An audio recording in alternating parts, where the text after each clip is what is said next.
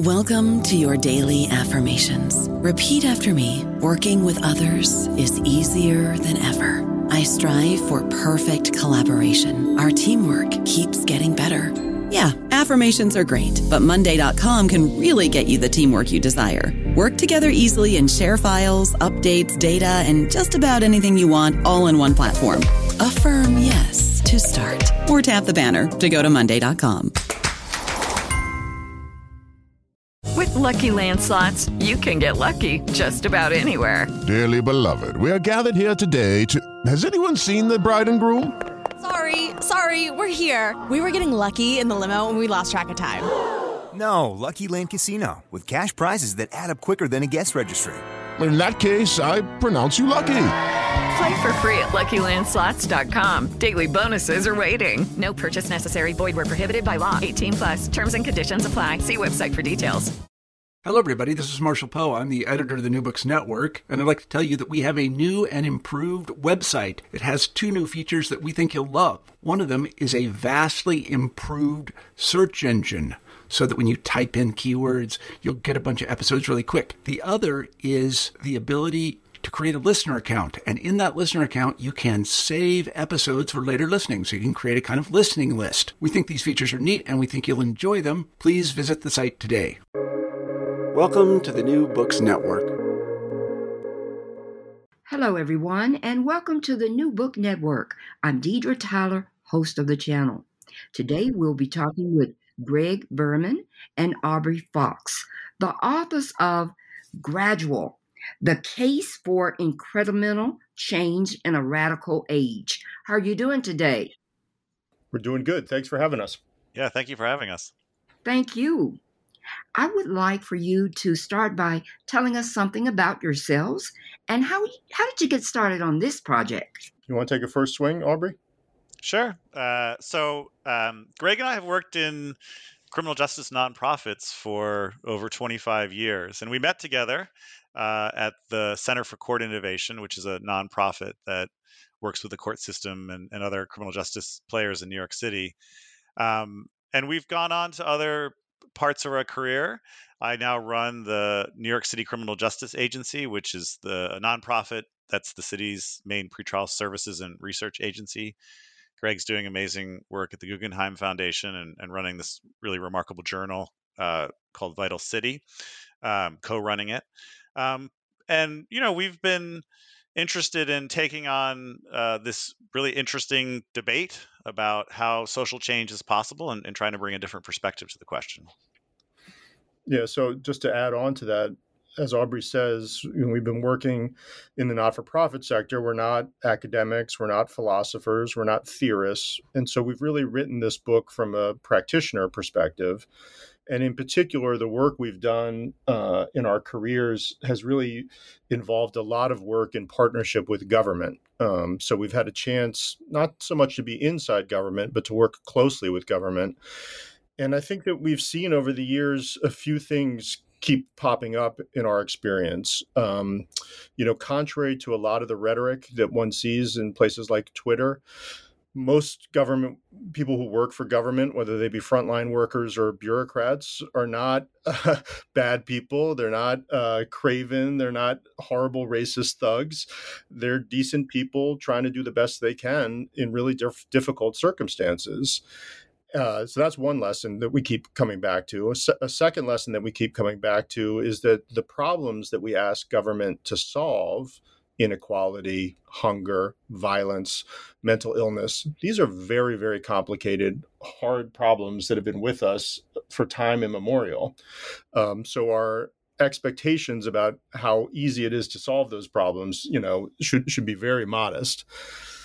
And then the third thing that we kept coming back to in our career is that government actually was making a difference on the ground on a regular basis, maybe not every day with every problem, but there were all these kind of small wins that we saw happening all around us, but they weren't the kind of wins that get you on the front page of the New York Times. They were relatively small. They could be, making the bureaucracy work a little bit more efficiently or getting a little bit more money to this program that has some evidence behind it.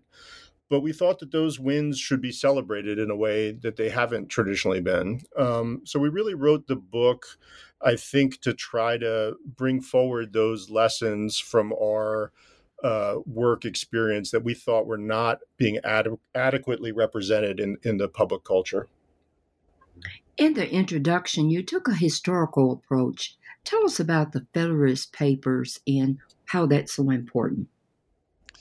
Yeah, I guess what I'd say about that is we do start by looking at these remarkable essays in support of the U.S. Constitution that were largely written by Alexander Hamilton and James Madison.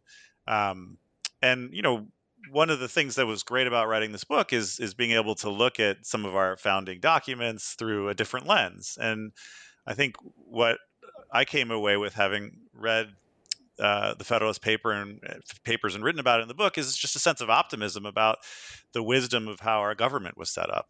We talk a lot about the importance and value of humility, of kind of understanding on a deep level that we really don't. No one person has all the evidence or information they need to be 100% confident in what they're doing, and there's value in having sources of support and interest and direction from multiple levels of government. And the ideas that were articulated in the Federalist Papers are really all about allowing for a government structure and system that doesn't end arguments. It doesn't have one clear winner and one clear loser. It doesn't have drop the mic moments where one person prevails over another. And that often is frustrating. It's a part of our system, the decentralized nature of our system, that's frustrating to a lot of people who want quick wins, who want dramatic change. But what the founders of our country were really pushing back against was the sense that there had to be one winner, there had to be one loser, that you had to move more quickly than what experience teaches us, where we really do need patience sometimes to get to the right answer.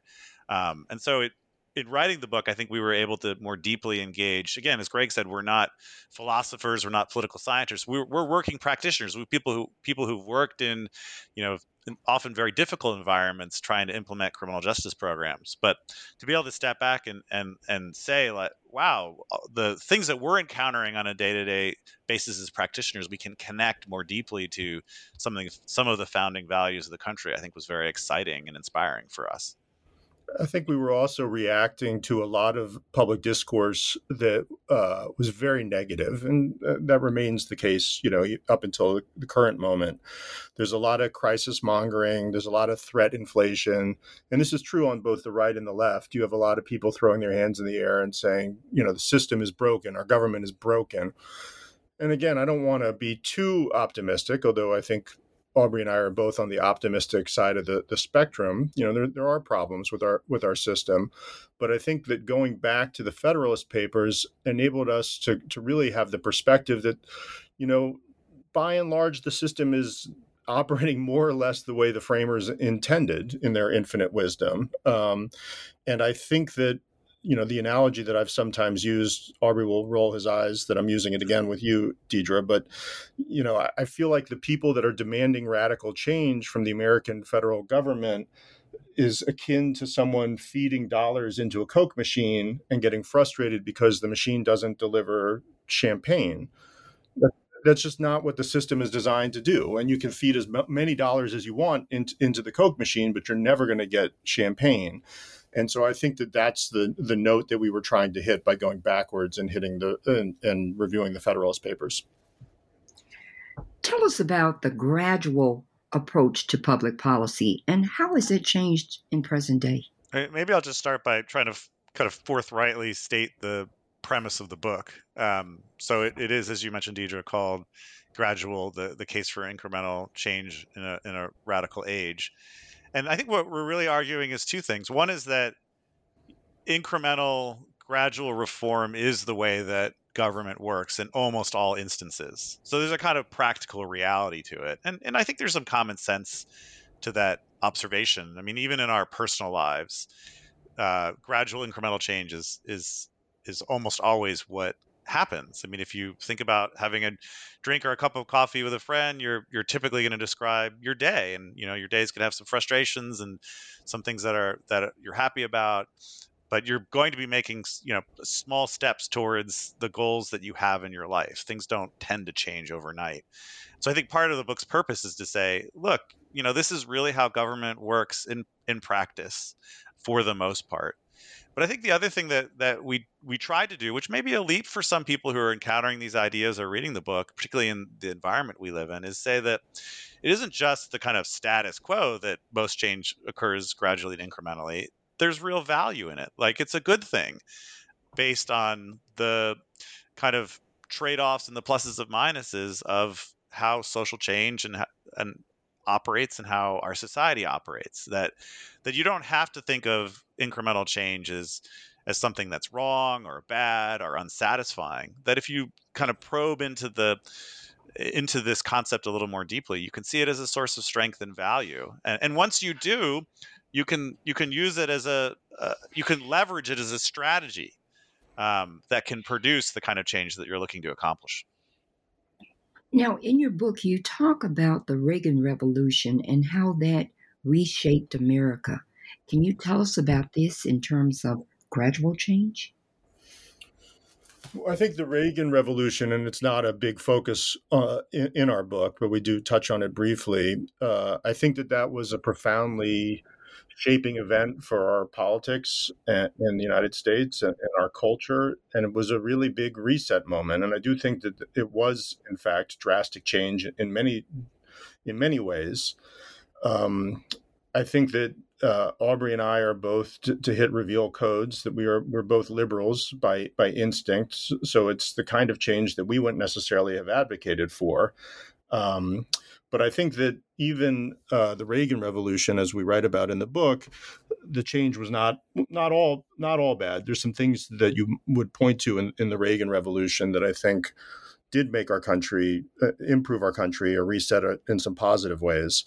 But I think the Reagan Revolution really is an example of something that you should be cautious about, kind of advocating for change at that kind of drastic level, that can be a shock to the system and really have some negative repercussions.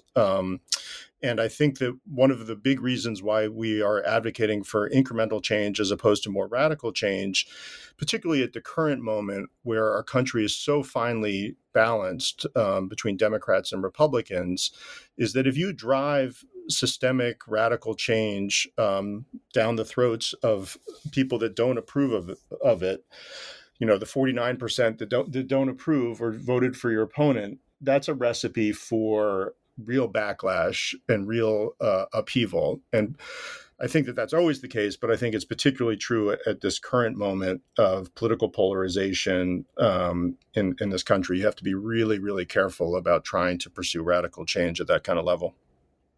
Just to add quickly to that, I mean, we write also in at more length about the Great Society and the presidency of LBJ.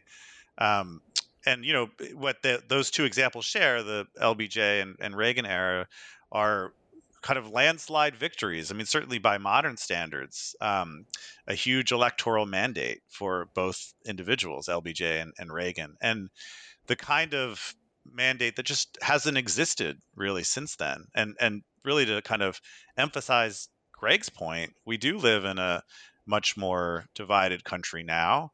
And so it is, I think, reasonable to be cautious about trying to make grand change in a kind of 51 to 49 country. That doesn't mean that, large majorities can't be assembled. And over time, we may see shifts in the size of that kind of coalition and that kind of mandate, but we just don't have it now. And I think, as frustrating as it may be to those people who want to kind of impose like the equivalent of what an enormous majority could approve of in terms of change in government policy, we just don't have that now. Absolutely. Section 1 in your book, you talk about the secret Congress and their ability to pass legislation from 1985 to 2018. Tell us about that positive. Yeah, it's kind of a great story in a way, and I don't think we came into this. I certainly didn't come into this thinking that it's what we would find, but it's true that one of the things that characterizes public perceptions of Congress is that there's a kind of campaign mindset. This is the kind of rhetoric that politicians engage in when they're trying to win elections and win votes. And then there's the kind of day-to-day practical reality of how Congress operates. And those are extremely different, very radically different. And so, as we were saying before, elections are much more competitive now. And so you can have small changes in voting behavior swing the Congress from one party to another. And so there's a real incentive to amp up the kind of public communication and the public broadcasting of huge differences between the parties. And that's really an electoral strategy. I mean, you have Congress turning over every 2 years, potentially. But, in the day-to-day work of how Congress actually operates, if you look at actual output, how much legislation is passed, how many of the governing party's priorities make it through the legislative process, what you find is basically incredible continuity over time. And that's because there are, and I think this can be extended to a general theme of the book that, people tend to pay more attention to political processes because they're a little sexier, they're a little easier to cover. Did the bill pass or not? What's in the bill? Who's debating what's in the bill? But there comes a point when you have to go from passing the law or having the election to actually doing the work. And that step really is where a lot of information is lost. Like, how does government actually work is not a question that people who aren't in the system typically are engaged in. And a lot is lost because of that. And our point in our chapter about secret Congress, which is a term that the blogger Bat Iglesias coined, to indicate there's a lot of work that's being done under the scene that people don't know about. A lot of what Congress does every day and how it functions is not covered in the newspaper. And it has stayed relatively consistently productive over many decades. And that's just an interesting point that I think people should know about and grapple with. But again, it leads to this larger, I think, awareness and understanding that, a lot of what people are preoccupied with is largely symbolic. It's largely driven by politics, but the actual day-to-day work of translating politics into on-the-ground practice looks and operates very differently, and operates in a much more gradual, incremental, and actually more stable way than I think a lot of people have been led to believe. Chapter 2, you talk about the practitioner veto. Can you tell us some examples of how or what's going on with police, teachers? So I think that chapter is attempting to focus, to echo Aubrey's point, on how things really work in the real world, in our experience, as opposed to how it gets played out in the New York Times or online on Facebook or Twitter. And the reality is that even if you win elections, you still have to translate your ideas into practice on the ground. And to do that, that means inevitably that work is the work that is done by frontline police officers, teachers, social workers, nurses, etc.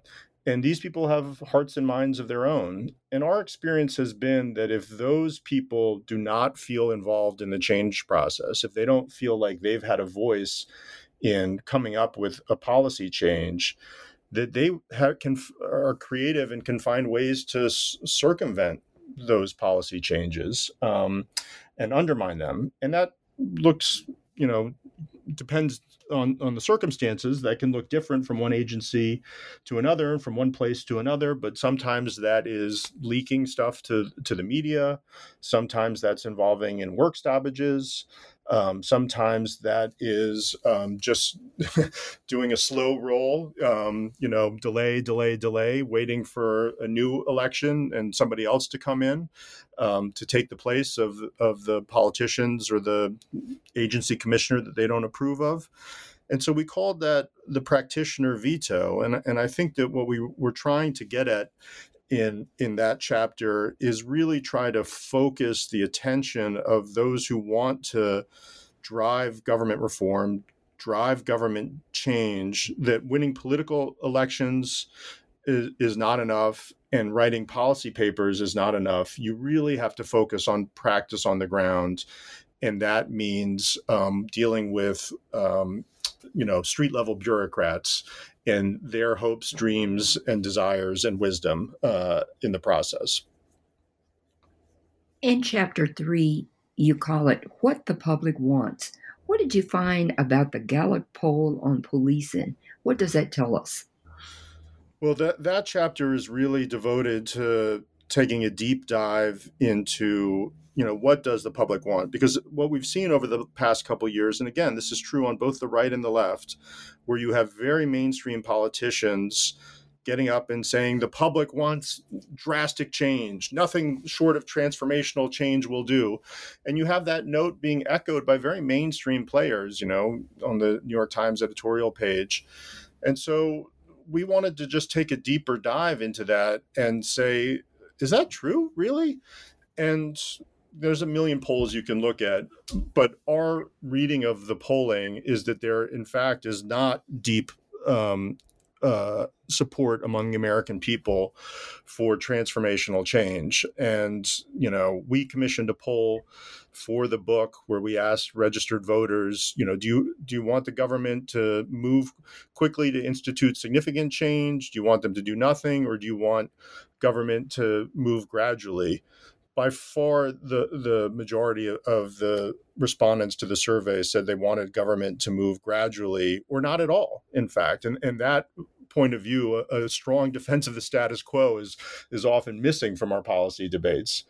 With regard to policing in particular, one of the most vivid expressions of this desire for radical change at the moment, of course, is the demand to abolish policing, to abolish prisons, that you saw kind of become more salient in the aftermath of the horrible slaying of George Floyd. And so that demand to defund the police or to abolish prisons, I think, gets a lot of traction on social media. Out in the real world, not so much. The polling is heavily tilted against that, and that's the consistent across socioeconomic lines, across gender lines, and across racial lines. It's even polls very negatively in the Black community as well, based on the polling that we looked at. So I think that if you take a deep dive into the public polls, I think it's very, very difficult to come away with the idea that the American public is hungering for radical change. Section 2. Now, in chapter 4, you talk about Social Security.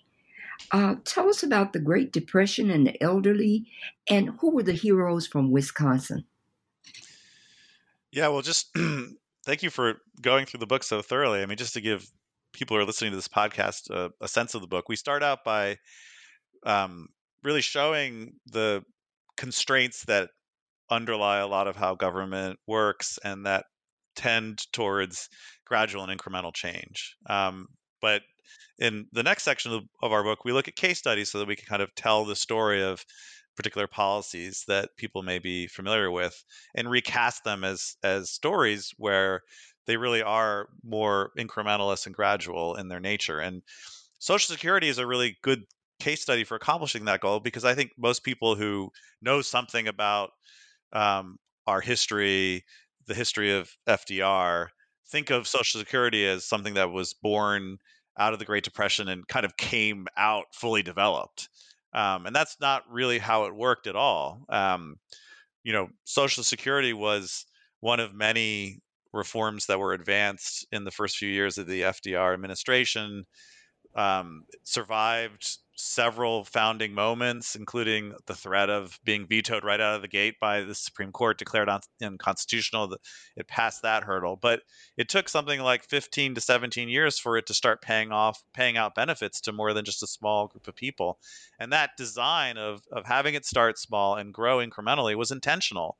There was, in fact, a competing social movement, some say the largest social movement in the 20th century, called the Townsend Movement, that was demanding an incredibly radical version of Social Security that would be implemented immediately, that would essentially compel people to retire at the age of 60 and give anyone over that age an enormous pension. And that would have, in a single stroke, taken up something like a quarter of the nation's wealth and eliminated the ability for a large portion of society to continue being employed. And that was an incredibly popular proposal. And Social Security, the one we know today, was explicitly advanced as an alternative to the Townsend Plan. And so in this case study, we track how over time Social Security has become the government's single largest program, and larger than even what would have occurred with the Townsend Plan, which would have been implemented if it had been implemented, and probably would not have changed over time in the way that Social Security did. And so part of the point of this chapter is to take a story that most people are familiar with, most people know about Social Security, and may think of it as an example of exactly the opposite of gradual and incremental change, and actually tell the story of how it is the product, in fact, of gradual and incremental change, which makes, I think, an important point that we keep returning to in the book. Just because we're calling the book gradual doesn't mean we mean small. A lot of really incredibly important and grand goals have been accomplished through quote unquote slower evolutionary processes. And so we should not confuse gradual with small. In fact, it can be the opposite in many cases. And that's the case with Social Security. I don't know about you, but I'm very busy and I don't have a lot of time to cook. That's why I subscribe to Factor. Eating better is easy with Factor's delicious, ready-to-eat meals. Every fresh, never frozen meal is chef-crafted, dietitian approved, and ready to go in just 2 minutes. You'll have over 35 different options to choose from every week, including Calorie Smart, Protein Plus, and Keto. These are 2-minute meals. Factor meals are ready to eat and heat, so there's no prepping, cooking, or cleanup needed. They're flexible for your schedule. Get as much or as little as you need by choosing your meals every week. Factor is the perfect solution if you're looking for fast, premium options with no cooking required. Sign up and save. We've done the math, and this is important. Factor is less expensive than takeout, and every meal is dietitian approved to be nutritious and delicious. Head to factormeals.com/NBN50 and use code NBN50 to get 50% off. That's code NBN50 at factormeals.com/NBN50 to get 50% off. Chapter 5. How did New York City reduce crime and incarceration? So this is a case study that's dear to the hearts of both Aubrey and me because we were kind of bit players in this process. I moved to New York in 1992, just a year after the murder rate had peaked with over 2,200 murders per year. And I may be misremembering it, but I think the year I moved there was actually the year that the jail population, the daily jail population, peaked with more than 22,000 people in Rikers Island and other New York City jails. And what we have seen over the last 30 years is just a remarkable success story. I don't know how much time you spent in New York, Deidre, but New York City famously has become the safest big city in the United States, and that change, contrary to conventional wisdom about the relationship between crime and incarceration, that dramatic alteration of the public safety story was accomplished at the same time that incarceration went down. And what we catalog in the chapter on the New York City case study is that those changes happen gradually over time. The rate of incarceration and the rate of crime reduction went down incrementally, basically almost every year for 30 years up until relatively recently when we've seen a spike in violence again. And our analysis is that there's an old truism that success has many parents. And I think that actually is the case in the great New York City miracle of crime and incarceration reduction, that we saw a number of things happen at the same time. Certainly changes in police practice, police getting more sophisticated about how they assess police performance using things like CompStat, getting more sophisticated about using tools like hotspot policing and really targeting enforcement efforts where crime clusters. But at the same time, you saw nonprofits, civic actors, businesses all kind of trying to improve safety in their own way. And so it really was a case of, we used the nomenclature that Adam Gopnik had used at one point in the New Yorker, that it was a case of 1,000 small sanities, really, that made the difference in transforming New York City. And that's a success story at this moment where everyone is kind of, or I shouldn't say everyone, where many people are really down, feeling down about government and what the potential of government. This is really a case study of remarkable success, driven not only by government, as I said, business and nonprofit actors made a difference too, but government played a very big role in it. And it's a success story that we should be celebrating and learning from rather than ignoring. There were many different things you talked about here. How did the nonprofits play a role in stopping the violence in New York?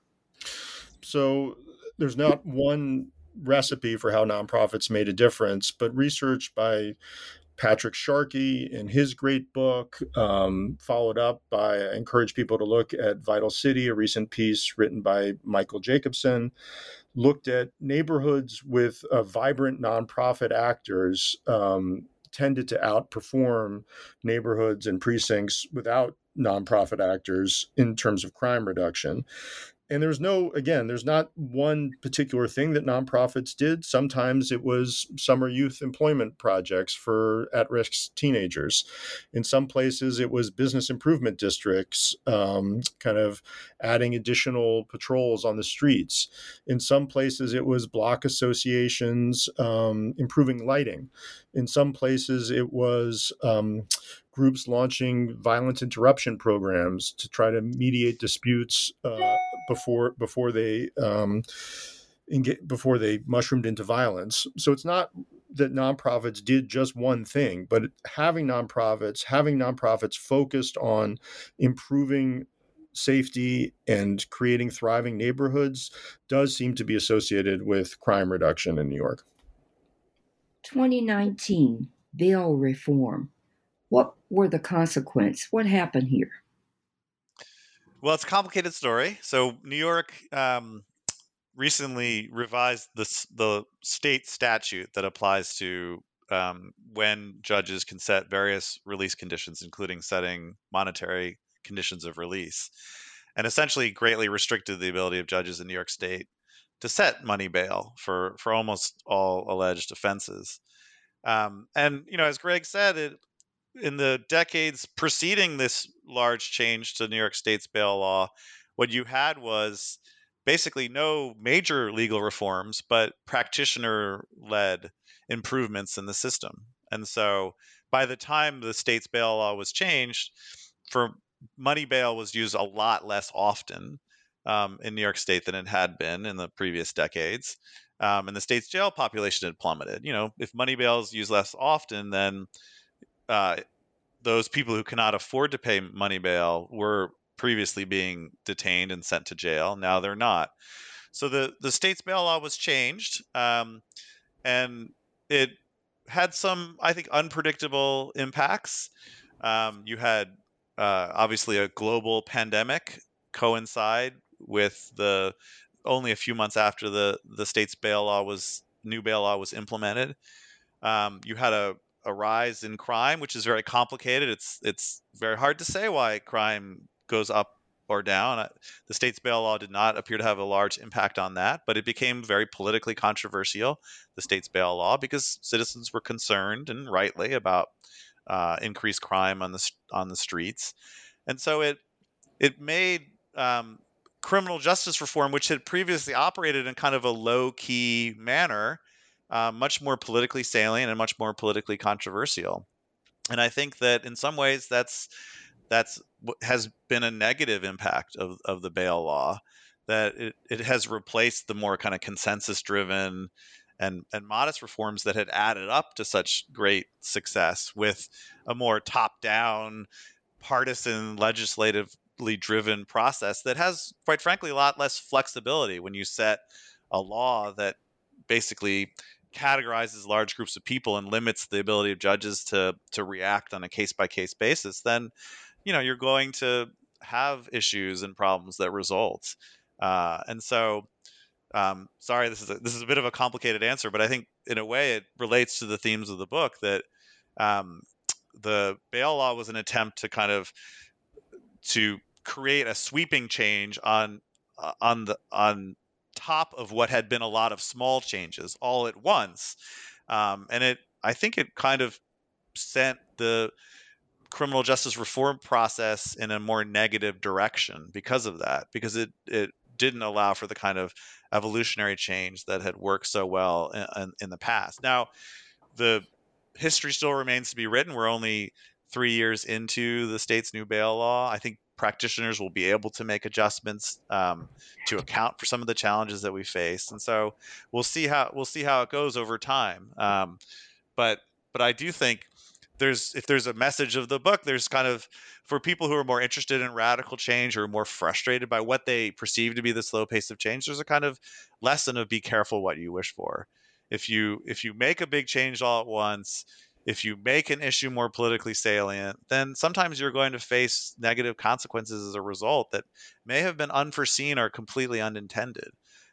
So again, be careful in terms of wanting radical change can sometimes frustrate the very goals that you're trying to accomplish. I was reading in your book that after the defunding of police, there were more shootings in New York. Tell us about that. Again, just to underline Aubrey's point, we did see violence go up in a very, very dramatic way, gun violence in particular, and homicide in post-pandemic. I am not, this increase is taking place in a complicated situation where you have the pandemic, you have the aftermath of George Floyd shooting, you had the demands to defund the police. I don't think that Aubrey and I have done a deep dive, and I don't know that it is possible to do a deep dive, as Aubrey says, and disaggregate and figure out what really caused the spike in shootings that we've seen in New York of recent years. I think the good news is recently we've seen positive change in the other direction. We've seen the shootings starting to go down a little bit. It's not back to where it was pre-pandemic, but it's something to feel cautiously optimistic about. But I don't think that you can necessarily lay the increase in shootings at the feet of defund the police. I just don't think there's the data to do that. The next chapter, Immigration Systems, Hidden Strengths. Tell us about the immigration issue and what did you find? Well, we have 3 case studies. We have one on Social Security, we have one on New York's crime and jail declines, and then we do write about the United States immigration system. And here, much with the chapter on Congress, we say that it has surprising strengths, in fact, despite the kind of negative connotations that it's taken on. And I guess I just wanted to linger on it for a minute on the kind of 3 flavors of our case studies. With Social Security, we're talking about a plan to have Social Security be built in gradual incremental steps that was very intentional. The people who designed the system had that in mind. So we call that a form of intentional incrementalism. With New York City's crime and jail decline, as Greg said, you had a lot of more or less uncoordinated actors who were doing similar kinds of work, trying to accomplish similar goals, but not working in concert with each other. And so we call that a form of accidental incrementalism. And by the way, there's something nice about not having to decide once and for all, like, who gets the credit. A lot of life is like that. Good things can happen without you knowing exactly why they happened. And so I think it's important to kind of let go, in a sense, of like the master narrative of why things have improved.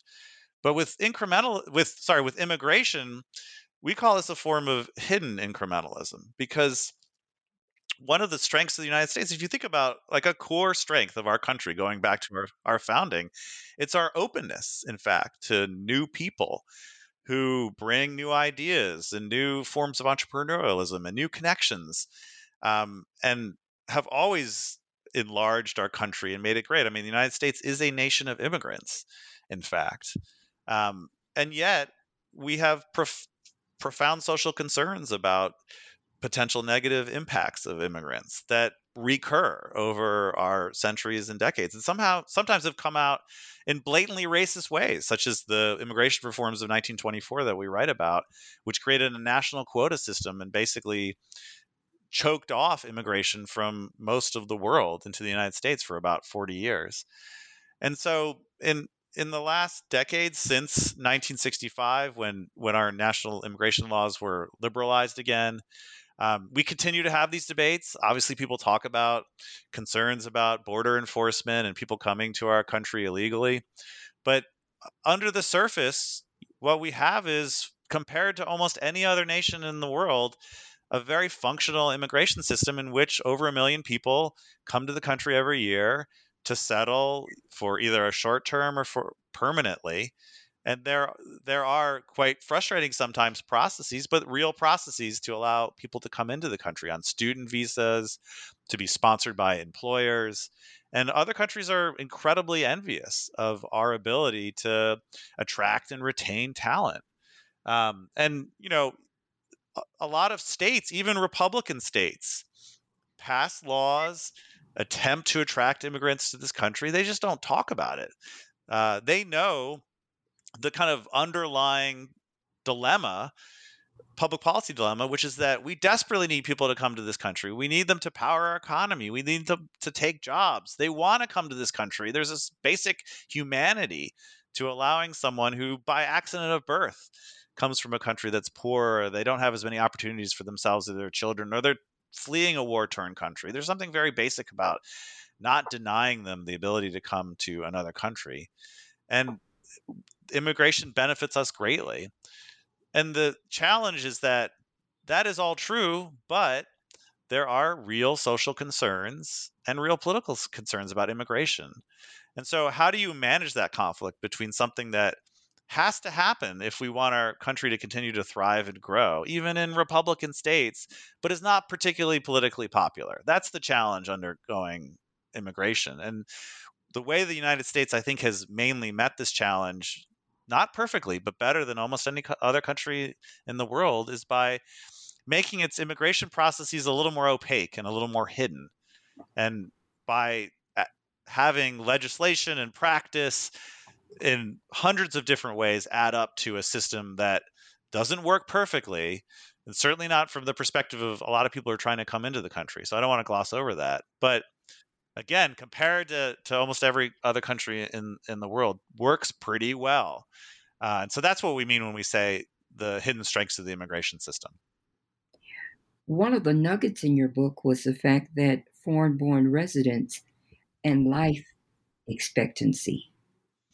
Yeah, it's a great little story. Basically, people measure how long, on average, people in different countries will live. In the United States, average life expectancy is being brought up significantly by immigrants who come here from other countries. And it's not because they're wealthier.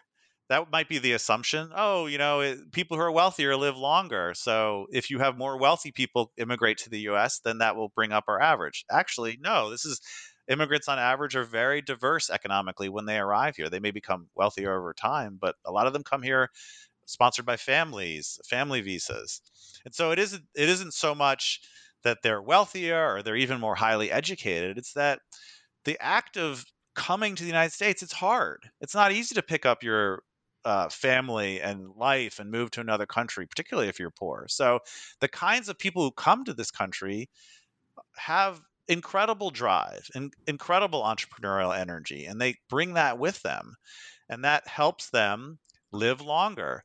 And it's a nice example of, often in government policy, and it's certainly true with immigration, you want to be able to open the door to people who meet certain formal criteria. They may be highly educated, they may be wealthy, but what appears to be the strength of the people who are coming to the United States is things that are much harder to measure. Like, how can a government worker create a score or a number for how entrepreneurial you are, or how patriotic you are, or how willing you are to set down roots in a new country? It's impossible.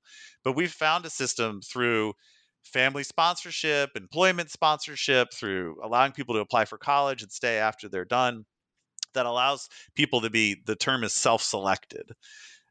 for the criteria that actually matter more than the more formal criteria that some countries use to screen people who can come in and out.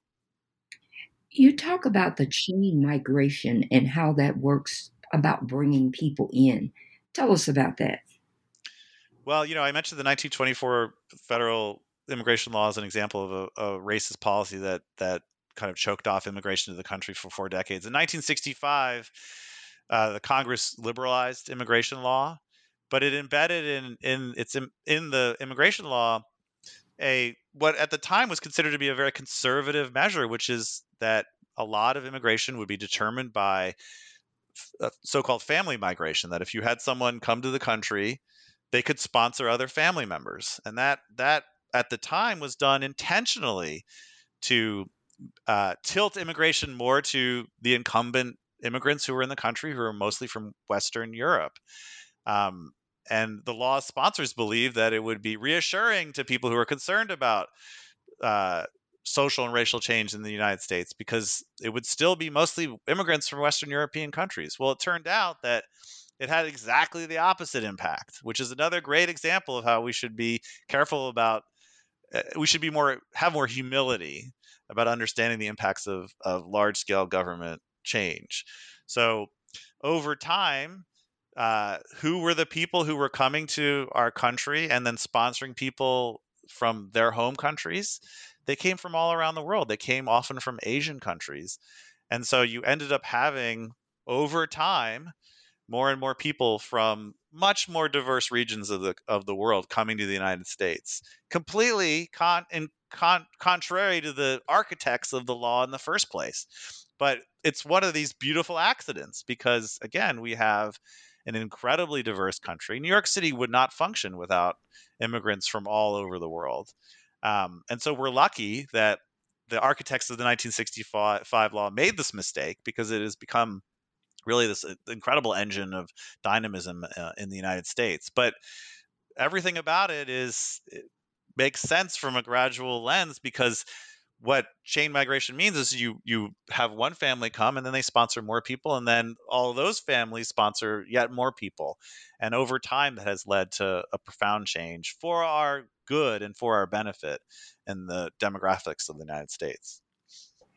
Another nugget in your book was about the Texas undocumented young people. Can you tell the audience about that? Well, I said earlier that, again, examples of hidden incrementalism. No one's ever heard of this, right? Texas has, with Republican state leadership, often had what would be considered very liberal attitudes towards immigrants and undocumented individuals. So Texas allows undocumented individuals to attend college. And there are other things that very deep red Republican states are doing to try to attract immigrants. They just don't like to make a big deal out of it. And the reason is they know that in practice, their states need immigrants if their states are going to continue to be economically dynamic. And they did offer in-state tuition, so that was really interesting. Yeah. Section 3, stumbling toward success. You talk about President Johnson and his important legislation. Did he believe that there was a solution for every problem? He was very ambitious. He obviously came to office after the assassination of John F. Kennedy, where the nation was mourning. He won a landslide victory in 1964. So he was quite aware himself that he felt like he had a very small window to put through enormous changes in our country. And to his credit, he did a lot of incredible things. He passed the Civil Rights Act of 1964 and 1965. He accelerated efforts to desegregate the country. He passed voting rights legislation that is incredibly important and impactful in our country. But he also had the kind of ambition that allowed him to pass laws very quickly without the kind of apparatus to implement them, or really without deeply thinking through whether or not the goals that they were trying to accomplish were realistic. So we write about 2 examples of this: Model Cities and Community Action, which are programs that were announced with great fanfare and had enormous goals, but in practice broke down and were not able to accomplish those goals. Now, you gave us 4 values that we should be aware of. Can you briefly tell us about those 4 values? Yeah, I mean, I think the notion that Greg's really pointing to about respect is that you know, we do tend to live in such a partisan age that people don't just disagree with each other, but they actually impugn the motivations of the people that they disagree with. And I think that's a really unfortunate development in our social world. And I think if people start with the understanding that problems are difficult to solve, that we don't have all the answers, that we should be willing to look at other people's solutions, then I think that would aid us in making a lot more progress than we are making now. And I think that has to start with respect and a willingness to engage people on their own terms and try to understand their perspectives. And I think this book made us in some ways more confident in the underlying values that we use in going about our work, but less confident in believing that we have the answers. I think that's true. And just to underline, I do think there is a lot of polarization in our world, but there's a lot of false polarization too. If you look at research conducted by the group More in Common, partisans on both sides of the aisle have drastic misperceptions of how radical their opponents are. So Democrats think Republicans are much more extreme than they actually are in reality, and vice versa. And so we should just be cognizant of that bias.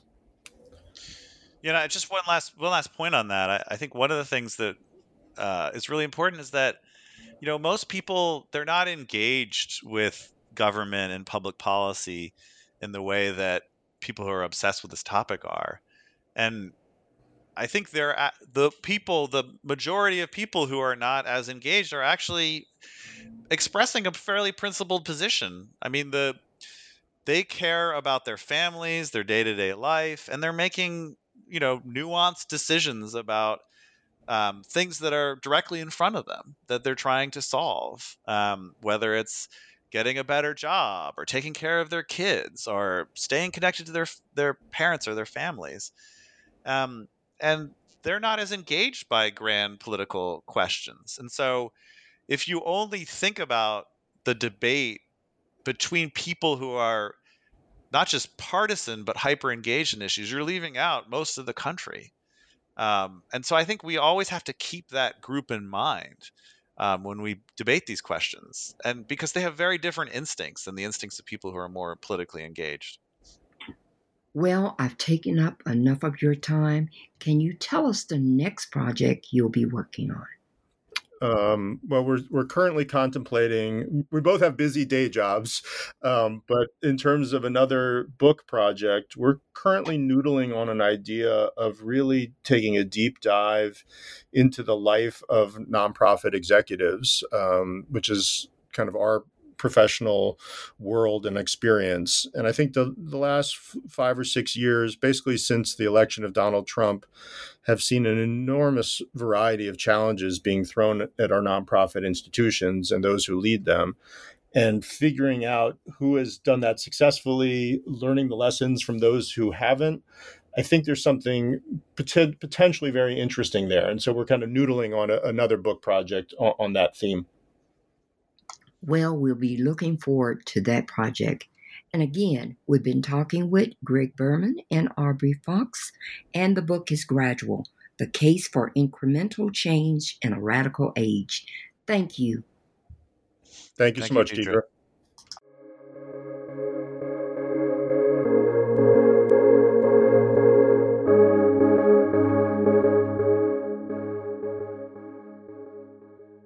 Hello, it is Ryan, and I was on a flight the other day playing one of my favorite social spin slot games on ChumbaCasino.com. I looked over at the person sitting next to me, and you know what they were doing?